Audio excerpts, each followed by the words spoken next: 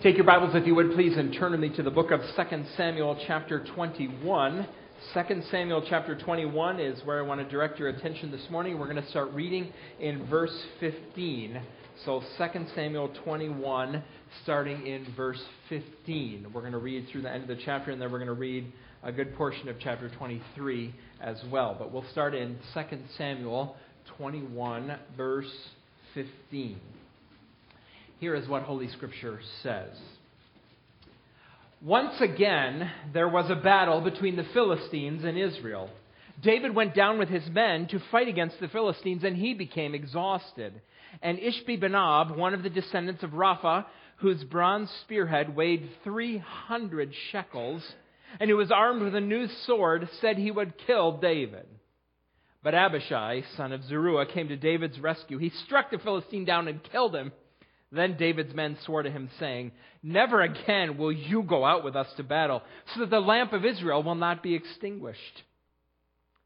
In the course of time, there was another battle with the Philistines at Gob. At that time, Sibbecai the Hushathite killed Saph, one of the descendants of Rapha. In another battle with the Philistines of Gob, Elhanan, son of Jair, the Bethlehemite, killed the brother of Goliath the Gittite, who had a spear with a shaft like a weaver's rod.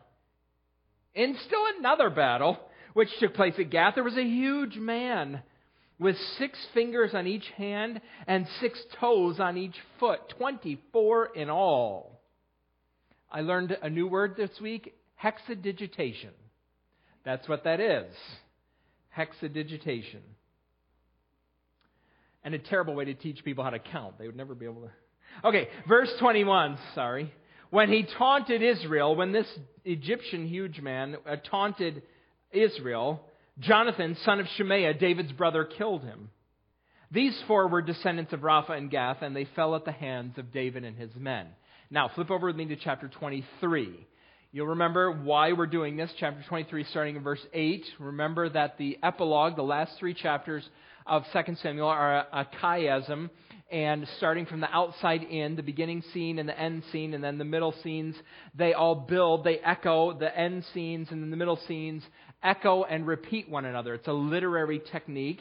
So there's mighty men described in 21 and mighty men described in 23. And we're working our way slowly to the middle. The chiasm, of course, is to help you remember the content, and it's supposed to focus our attention on that middle. We're getting there eventually. But for right now, verse 8 of 23, more warriors. These are the names of David's mighty warriors. Josheb-Bashebath, a Tachamonite, was chief of the 3. He raised his spear against 800 men whom he killed in one encounter. Next to him was Eleazar, son of Dodai, the Ahahite.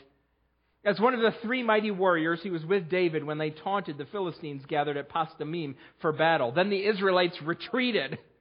But Eleazar stood his ground and struck down the Philistines till his hand grew tired and froze to the sword. The Lord brought about a great victory that day. The troops returned to Eleazar, but only to strip the dead. Next to him was Shema, son of Agi, the Hararite. When the Philistines banded together at a place where there was a field full of lentils, Israel's troops fled from them. But Shema took his stand in the middle of the field. He defended it and struck the Philistines down, and the Lord brought about a great victory. During harvest time, 3 of the 30 chief warriors came to David at the cave of Adullam while a band of Philistines was camped in the valley of Rephaim.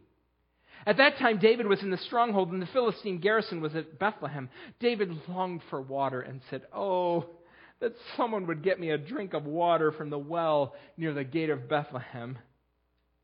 So the 3 mighty warriors broke through the Philistine lines, drew water from the well near the gate of Bethlehem, and carried it back to David. But he refused to drink it. Instead, he poured it out before the Lord. "Far be it from me, Lord, to do this," he said. Is this not the blood of men who went at the risk of their lives?" And David would not drink it. Such were the exploits of the 3 mighty warriors.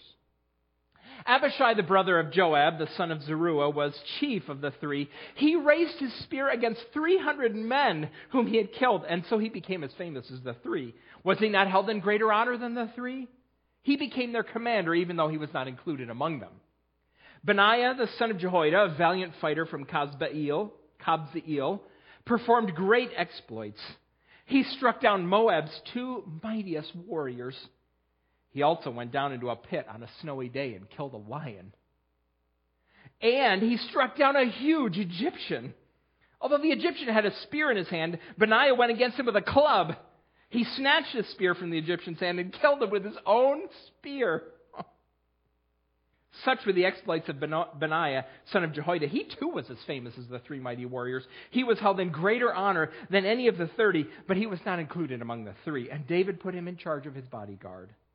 Among the 30 were, here we go, Asahel, the brother of Joab, Elhanan, son of Dodo from Bethlehem, Shammah the Harodite, Eliakim the Harodite, Helez the Peltite, Irah, son of Ikesh from Tekoa, Abiezer from Anathoth, Sibbecai the Hushathite, Zaman the Ahahite, Maharai the Netophathite, Heled, son of Baanah the Netophathite, Ittai, son of Ribai from Gibeah and Benjamin, Benaiah the Pirathonite, Hiddai from the ravines of Gaash, Abi Elban the Arbathite, Asmavath the Barhumite, Eliabah the Shalbanite, the sons of Jashan, Jonathan son of Shema the Hararite, Ahiam the son of Shirar the Hararite, Eliphelet son of Ahazbai the Mahakathite, Eliam son of Ahithophel the Gilonite, Hezro the Carmelite, Paarai the Arbite, Igel son of Nathan from Zobah the son of Hagri, Zelek the Ammonite,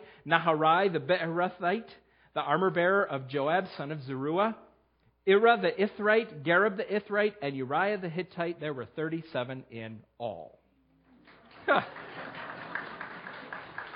Thank you. Next time I ask you to read Scripture, just say no. Just say no. Well, we're going to talk about courage today. What else, after reading this list and after reading about these exploits, could we talk about besides courage? We just read about this man, Benaiah. Benaiah went against a huge Egyptian. All he had in his hand was a club, and the Egyptian had a spear, and he took the spear from the Egyptian and killed him with his own weapon. That's bold. What can we talk about besides courage this morning? Some of you hold this passage of Scripture, this list and this description of bravery, you hold it very close to your heart because you aspire to live a life that would earn you a place on this list. You want to join this list of courageous men, and so you love this passage of Scripture. I think that courage is a topic, you can disagree with me about this if you want to, but I think courage is a topic that particularly appeals to men. Now, let's be clear, no one here is in favor of cowardly women. God spare us from whimpering women, right? But courage is a particular subject that draws the attention of men. It makes us sit up a little bit taller. It warms our blood. We want to be courageous people. We tell courageous stories. We want to watch courageous movies. We sing courageous songs and we recite courageous poems. No one in this room, if you identify your hero, names someone who's a coward. One of the great stories of courage, of course, from history involves a man by the name of Ernest Shackleton. Do you know the story of Ernest Shackleton? It's a great story. He was an explorer, and in the early 20th century, he wanted to recruit a group of men. He wanted to be the leader of the first expedition that crossed the Antarctic from coast to coast going through the South Pole. So he recruited a group, 56 men. It was the Imperial Transantarctic Expedition. The expedition fell apart even before they got to the continent. Before they reached land, their ship, called the Endurance, ironically, was caught in ice and crushed. And the 59 men abandoned ship and floated on ice in the Antarctic for 497 days. Eventually they landed on an island, but the island was so far out of the way of navigation, so far a small island, nowhere near anywhere, that Shackleton decided if they were ever going to be rescued, someone had to go to get help. So he and 5 other men set sail in a 20-foot lifeboat, and they sailed 720 miles to the closest island where they could get help. And all 56 men survived. So when Shackleton was looking for explorers, and I think it was the 19-teens, he put an advertisement in the newspaper. This is a somewhat famous ad. I'll read it to you. Men wanted for hazardous journey, low wages, bitter cold, long hours of complete darkness, safe return doubtful, honor and recognition in event of success. Do you know how many hundreds of men responded to that ad?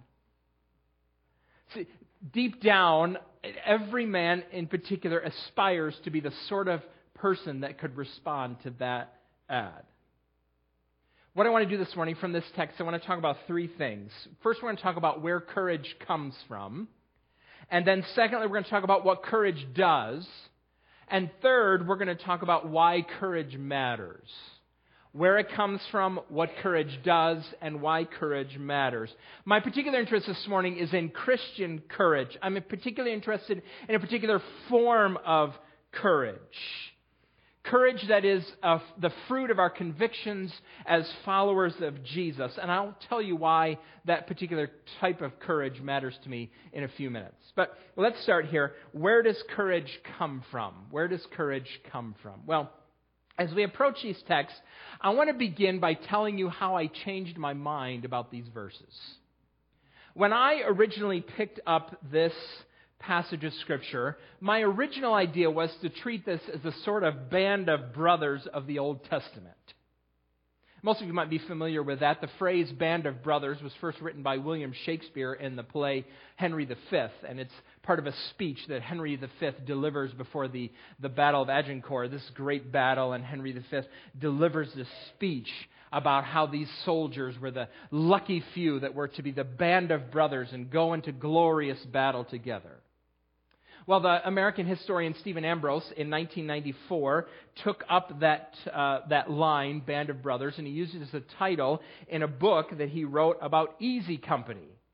Easy Company is part of the 2nd Battalion of the 506th Parachute Infantry Regiment that was assigned to the U.S. Army's 101st Airborne Division. So Stephen Ambrose followed their story. He traced their history from their training in Georgia all the way through D-Day and then on into the end of the war. And in 2001, HBO, Tom Hanks and Steven Spielberg were involved in this, HBO turned that book into a mini-series. It's also called Band of Brothers.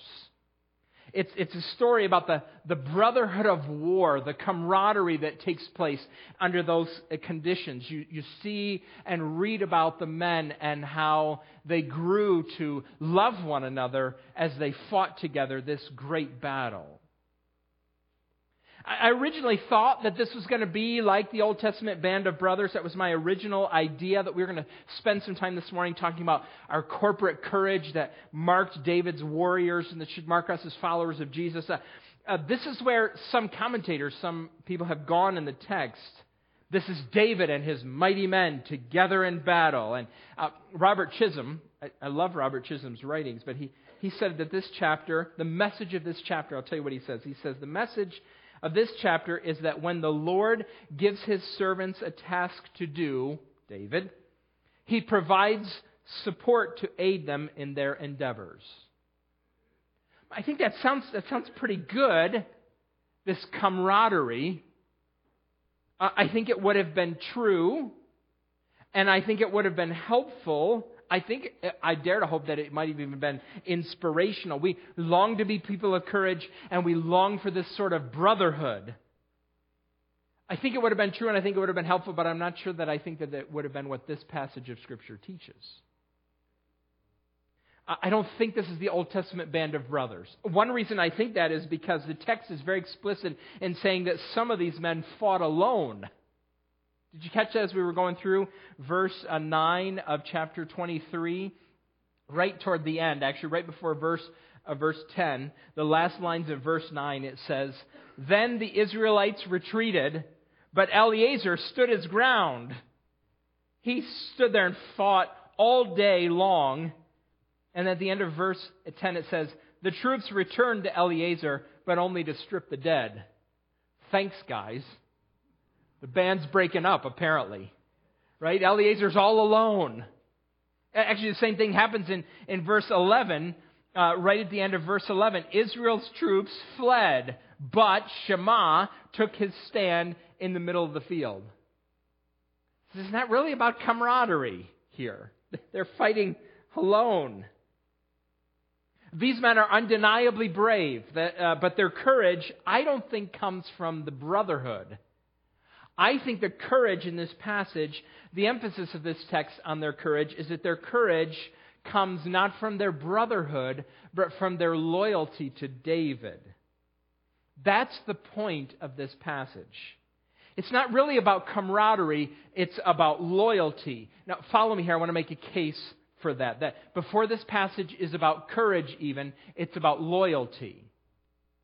Now, I think you learn that, or you can build the case for this by first of all thinking about the whole structure of this passage. So this is the epilogue, and these last few chapters of the book of 2 Samuel are here to tell us how to remember David. How should we think about David? Don't just think about him as the shepherd boy who killed the giant, or don't just think about him as the king who committed adultery. Here are these chapters that tell us, well, we talked about this one already, that we should think of David as the king who loved justice. We talked about that from chapter 21. And then we talked from chapter 24 about how he is a king who took a leading role in repentance and sacrifice in the nation. Next week, Lord willing, we're going to talk about the fact that David is a king who depended on and delighted in God. That's how you should remember him. And here is this list of names in the midst of that. I think this passage is here to remind us about David. Not only did he care about justice, and not only was he the chief repenter and chief sacrificer in the nation, David also was the sort of king that inspired the loyalty of courageous men. David was the sort of king who men saw, brave, strong, courageous men. They saw David and they wanted to be with him and they wanted to be like him. This is a story about their loyalty to David. Think with me about that with the story of the water in Bethlehem. It's in chapter 23, starting in verse 13. So we don't know exactly when this happened, sometime in David's life. It was before the Philistines. The Philistine threat had been eliminated. And David's headquarters is in Elam, a cave there. And the Philistines are in Bethlehem, and it's harvest time. Why are the Philistines in Bethlehem at harvest time? Well, do you remember the phrase Bethlehem means house of bread? I think they're there to steal the grain. It's harvest time, and they're going to get the food. And in verse 15 of chapter 23, David just wistfully sighs, "Oh, for water from the well near the gate of Bethlehem." He could get water closer. There's a lot of water closer. It's not a question of him being thirsty. He's being nostalgic for his hometown. He's wishing that he were at home instead of his enemies in Bethlehem. You know what this is like, this wistful longing. I'm sure that they can make chicken corn soup in Montana. I'm sure they can make red beet eggs and whoopie pies in Montana, but they don't taste the same as they do in Lancaster County, right? Okay, thank you. Yes, okay. Right. Okay, I will testify from an objective standard, you probably can make wings outside of Buffalo, but they don't taste as good as they do in Buffalo. So David is just, the water in Bethlehem, it's so good. So these men, 3 men, hear David's wistfulness, and they fight their way through enemy lines. They get water out of that well, and they travel back. It's a 25-mile trip. So they get back, and you used to see this sight, right? So here they come. They're probably the last couple miles. They're getting pretty excited because they got this water for David, and they come and they're sweaty and they're bruised and probably they got cuts here and there. They're bleeding a little bit, and they kneel down and they say, "Here's your water that you wanted." And David takes it and he pours it on the ground. Okay, now that would be terrible, right? Except for what David says. David says he's pouring it out to the Lord. He said, this water is too precious for me to drink. I'm going to offer it as a sacrifice to God. God, this is your water because these men, it's as valuable to me as their blood is. And I pour it out to you to honor. David does not think he is worthy of the sacrifices these men have made. he only thinks God deserves that. But they think that he is worthy of this sacrifice. This is how loyal they are to him. I think the reason that these 37 names, these 37 men, are listed in chapter 23, they're listed by their name and some of them their location too. Many of them are identified by hometown. It's to show that David's leadership attracts men from every tribe, from every region, from multiple nationalities, not just Israelites. They come for David's sake. You have here, a foretaste of what happens in the book of Revelation in chapter 4, when around the throne of King Jesus, people from every tribe, tongue, nation, and people are worshiping him. There's a little foretaste of that here, as David, all these mighty men, all these people from all these men from all these regions are here for loyalty to David. Now, here we can start to turn to thinking about Christian courage. See, their loyalty is not just about David as a man, but to David as God's anointed king. We see that back in chapter 21. All right, back in chapter 21, that first scene that we read in verse 15, there's another undated battle here. I don't know when this took place. David is on the field. He goes to war, and word spreads among the Philistines, David's here, and every Philistine soldier thinks to himself, I want to be the one to kill David. Especially this big lug, Ishbi-Benob. And because they all want to kill David, they gather around the king, and he's just worn out. And Ishbi-Benob has a spear that weighs about 7 pounds, and the spearhead, and he's about to kill David. And Abishai jumps in. Abishai, his nephew. I've been tough on Abishai, David's nephews, for some time, but here I'm thankful for Abishai. He defends him, and then he kills Ishbi-Benob. And then in verse 17, they say to David, never again will you go out to battle, out with us to battle, so that, and here's what they call David, the lamp of Israel will not be extinguished. David, you're the one who shines the light for us. You're the one without whom we would stumble in the dark. You are, David, the epitome of our communion with God. David, you're God's anointed king. You're God's adopted son. You're the one through whom all of God's promises are going to be fulfilled. Now, it's not hard to take one step further and read this as a follower of Jesus and finally land here on the source of Christian courage. Where does Christian courage come from? Christian courage is an expression of your loyalty to Jesus. It's where Christian courage comes from. Why do followers of Jesus do courageous things? Because of our loyalty to Jesus. Now, I want to think with you about that for just a minute, and then I want to give you an example from church history about that. When I say that Christian courage, your courage, is an expression of your loyalty to Jesus, I'm telling you that I believe that Jesus is worthy of this sort of loyalty. That as he is described in the Bible, he's described in such a way as to inspire your fidelity. These men here saw something in David that moved them. It was powerful enough that even his wistful wishes they received as commands. The same thing is true even more so about the Lord Jesus. He's worthy of this sort of loyalty. I wonder if you see him this way. If you believe this about him. Do you put him in the company of leaders that you would follow anywhere? William Wallace, Dick Winters, George Washington, Lord Nelson, Oliver Hazard Perry. Some of you don't know who that is. Oliver Hazard Perry won the Battle of Lake Erie, and my hometown is named after Oliver Hazard Perry. He famously said in the battle, "We have met the enemy and they are ours." Or John Paul Jones, "I have not yet begun to fight." Does Jesus fit into that category for you, of men like that? If not, I wonder why not. I wonder if you know the real Jesus, or know him as he really is. A couple of years ago, we learned a song that I would like to sing it more, but the tune is, I have a hard time. I can't fit all the words into the tune. There doesn't seem to be enough notes for all the words that you try to, I don't sing it very well. It's an old hymn, okay? It's called Look Ye Saints, right? I wrote the words down if you want to look. Look ye saints, the sight is glorious. See the man of sorrows now, from the fight return victorious. Every knee to him shall bow. Crown him, crowns become the victor's brow. Crowns become the victor's brow. You should love this song. Maybe Jesus doesn't inspire this sort of loyalty in you because you only see him as the man of sorrows.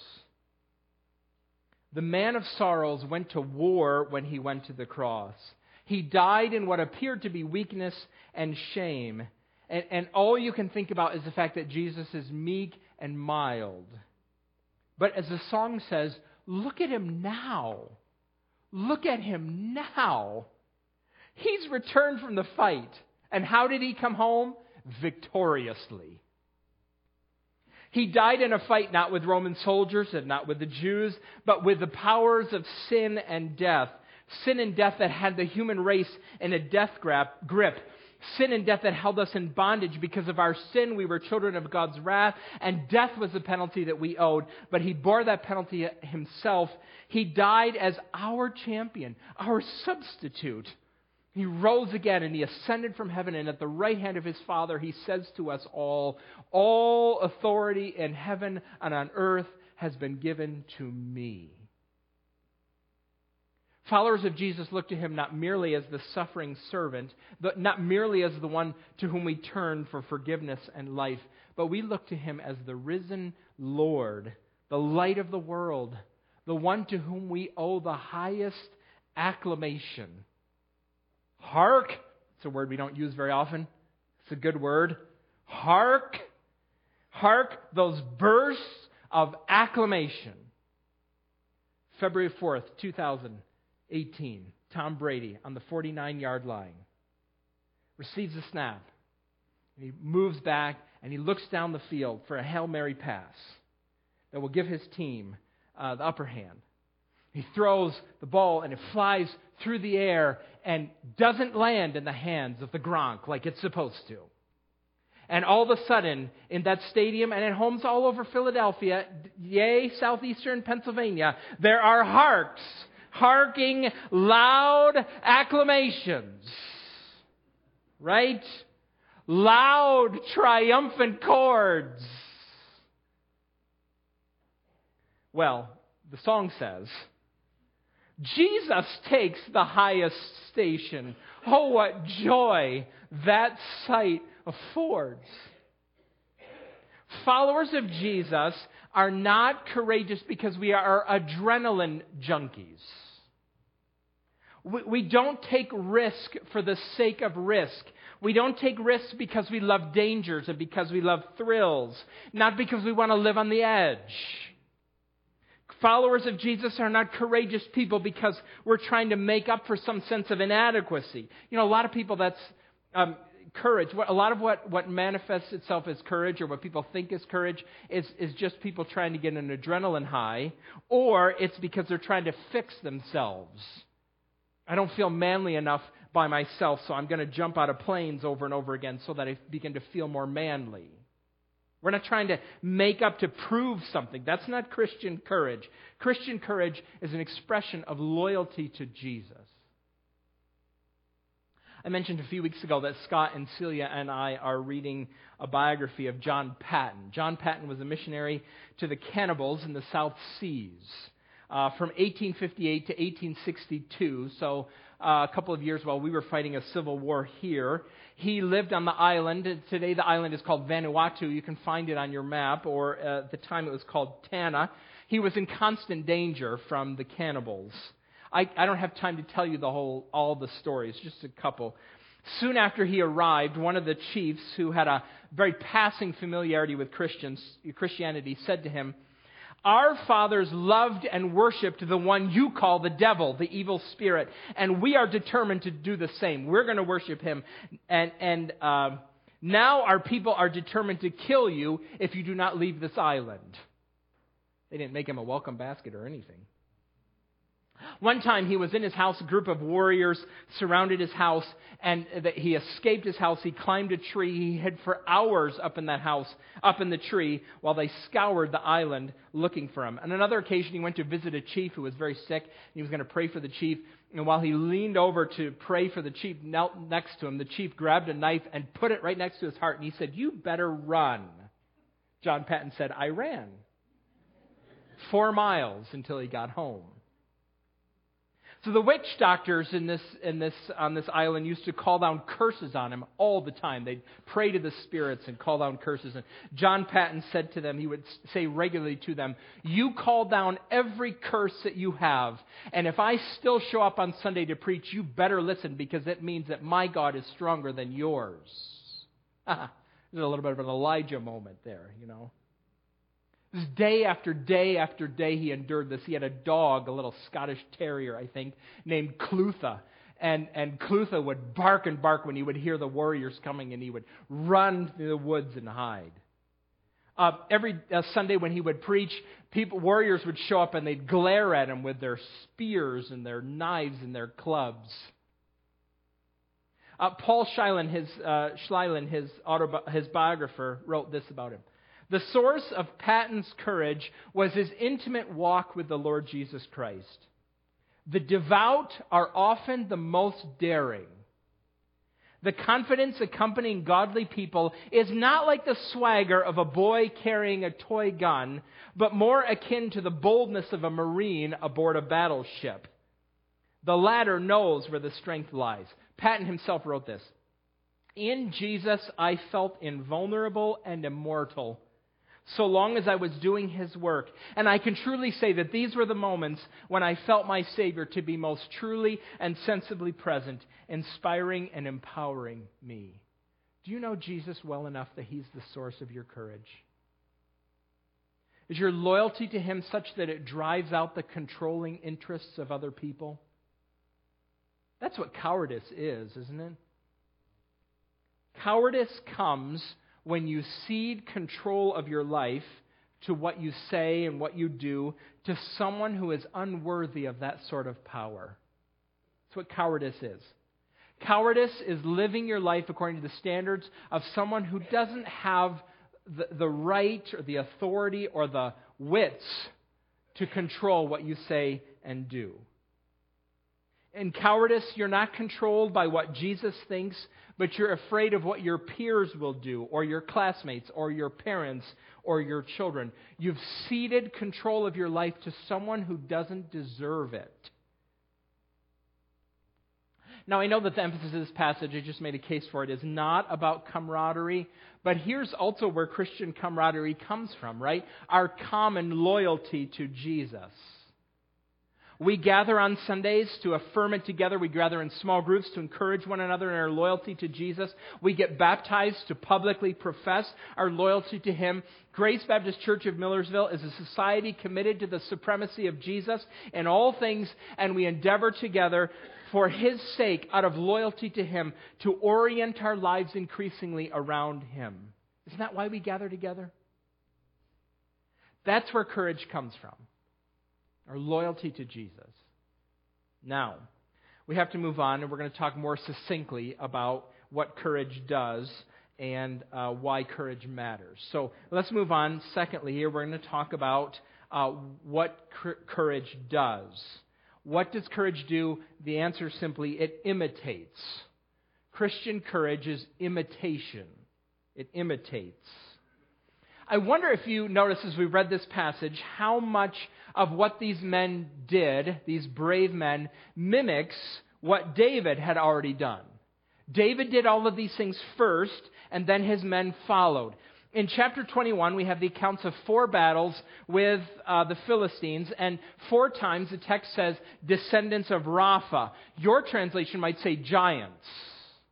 Your translation probably says, if you have an ESV, I think many of the contemporary translations say giants. The NIV takes Rapha as a personal name, like there was a guy named Rapha and he had a bunch of kids and they all went to war. But probably it's talking about a group of people that Deuteronomy and Joshua calls the Rephaim, the Repha-like people, who are huge. They're giants. They've got, their hands are so big you can put 6 fingers on it, right? On each one. They're big guys. David is a giant killer. He killed Goliath, and so are his mighty men. They're giant killers too. David goes first, they follow. Now, while we're talking about this, I should just mention in verse 19 a little bit of a textual problem that we have.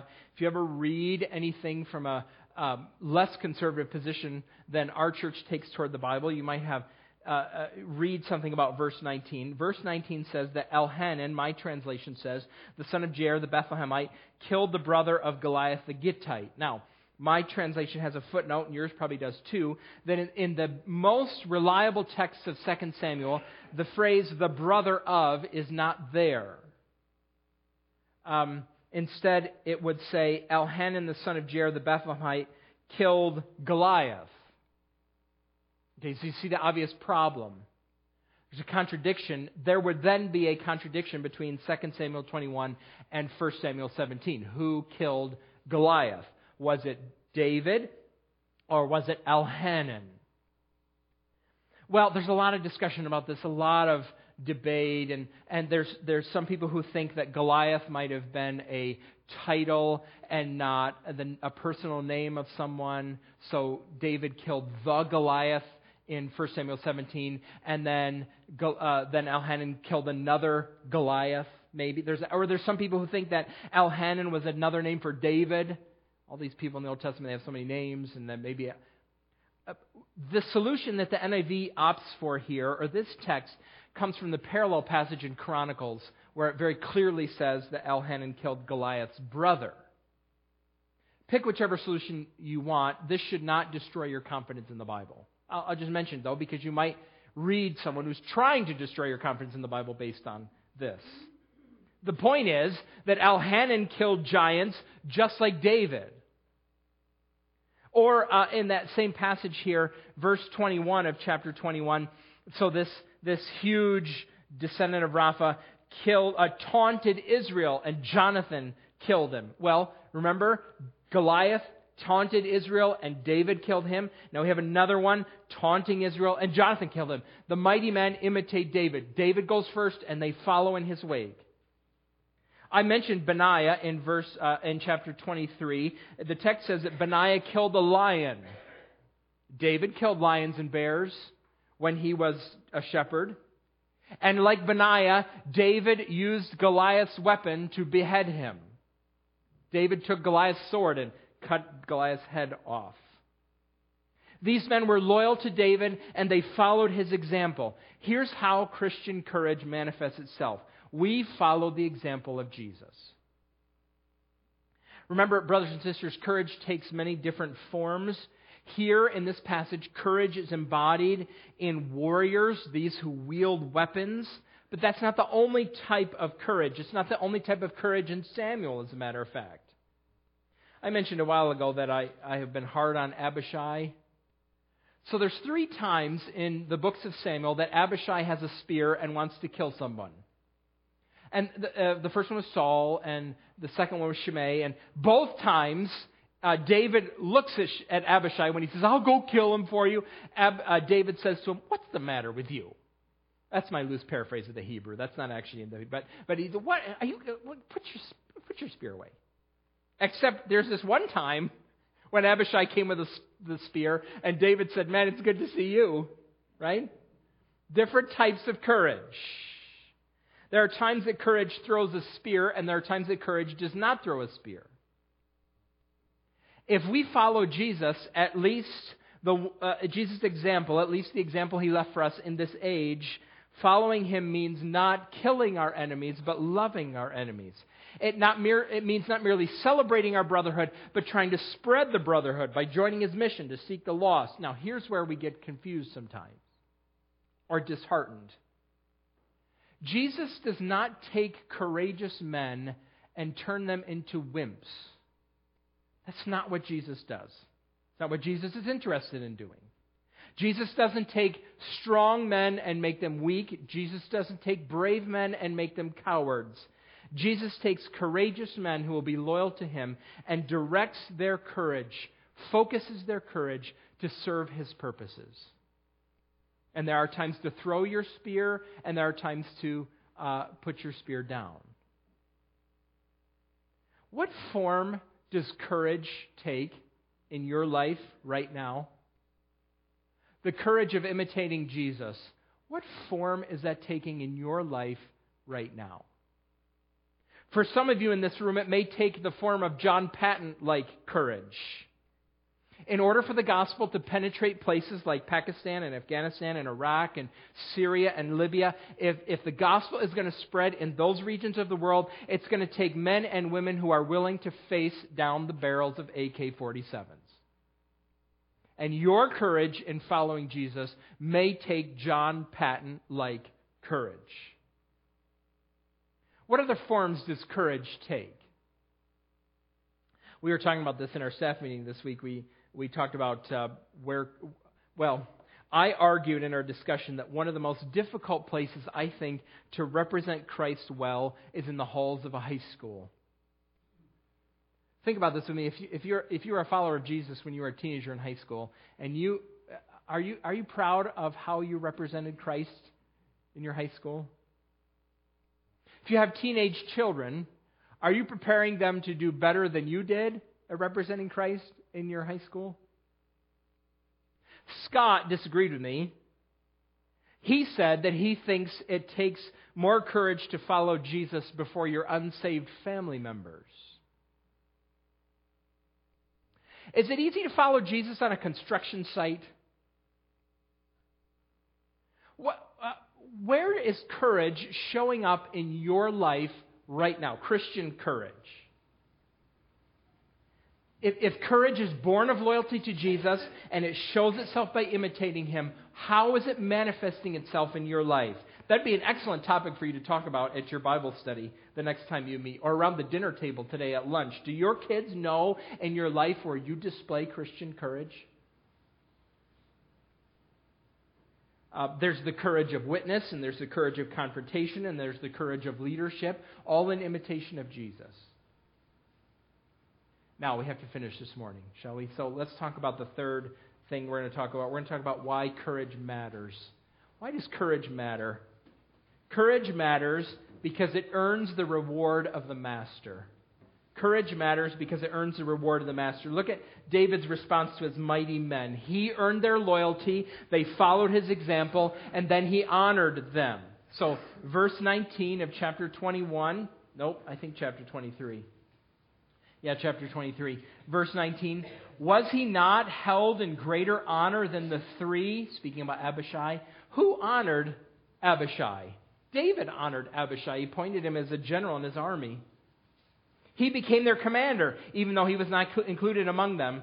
And then Benaiah, verse 23 of chapter 23. He was held in greater honor than any of the 30, but he was not included among the three. And David put him in charge of his bodyguard.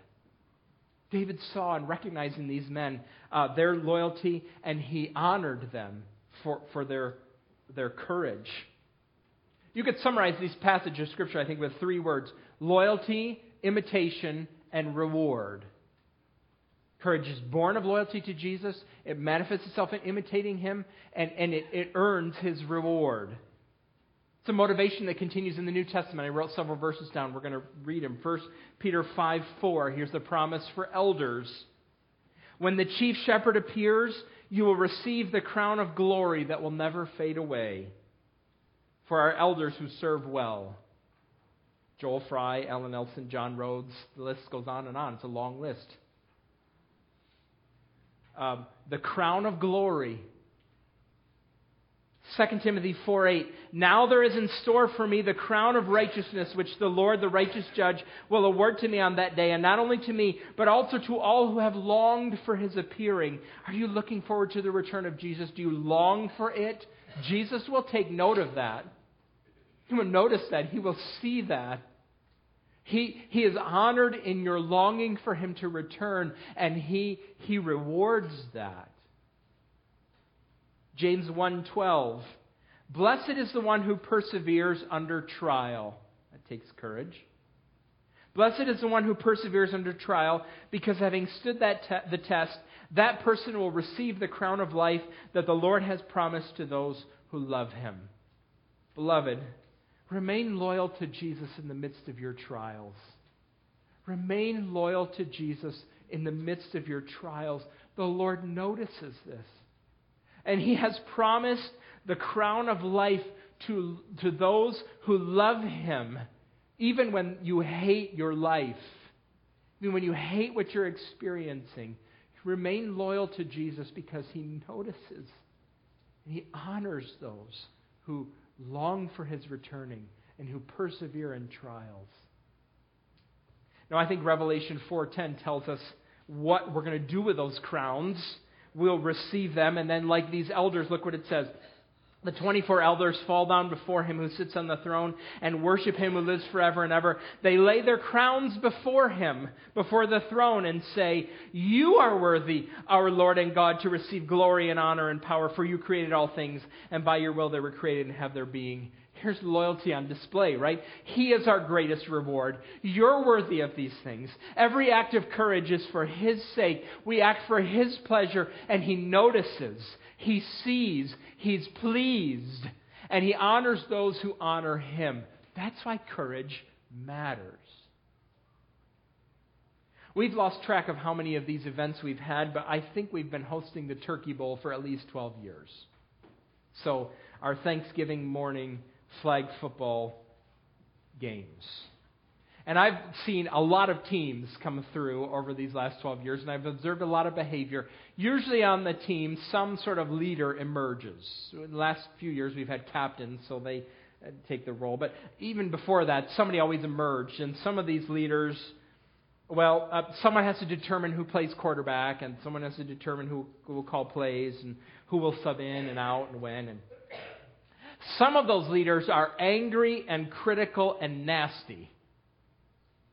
And you have to occasionally remind them, today's like a holiday. It's like a Christian holiday. You should kind of be nice. You do that, right?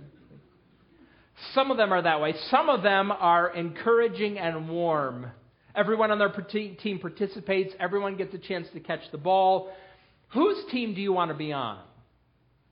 Well, the answer is obvious, right? You want to be on the winning team, right? Some of you, that's what you're thinking. I don't care if the guy's nice to me. If we can win, that's all that matters to me.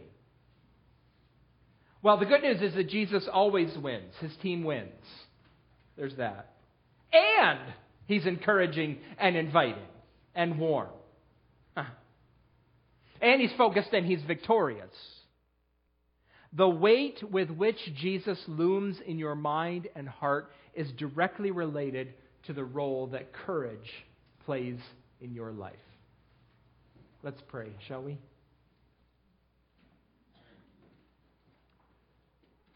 Father, we come before You this morning, and we are grateful to You that we can read these list of names, and it is inspiring to us. It is, we aspire to live the sort of lives that would deserve to be on this list.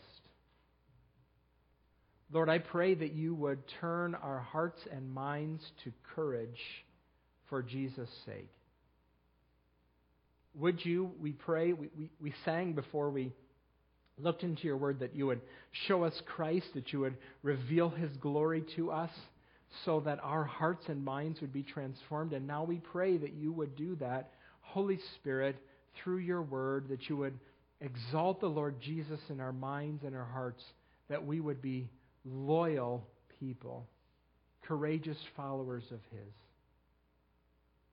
Father, I know that in this room this week, You will call upon all of us to step out in faith and in courage in some way.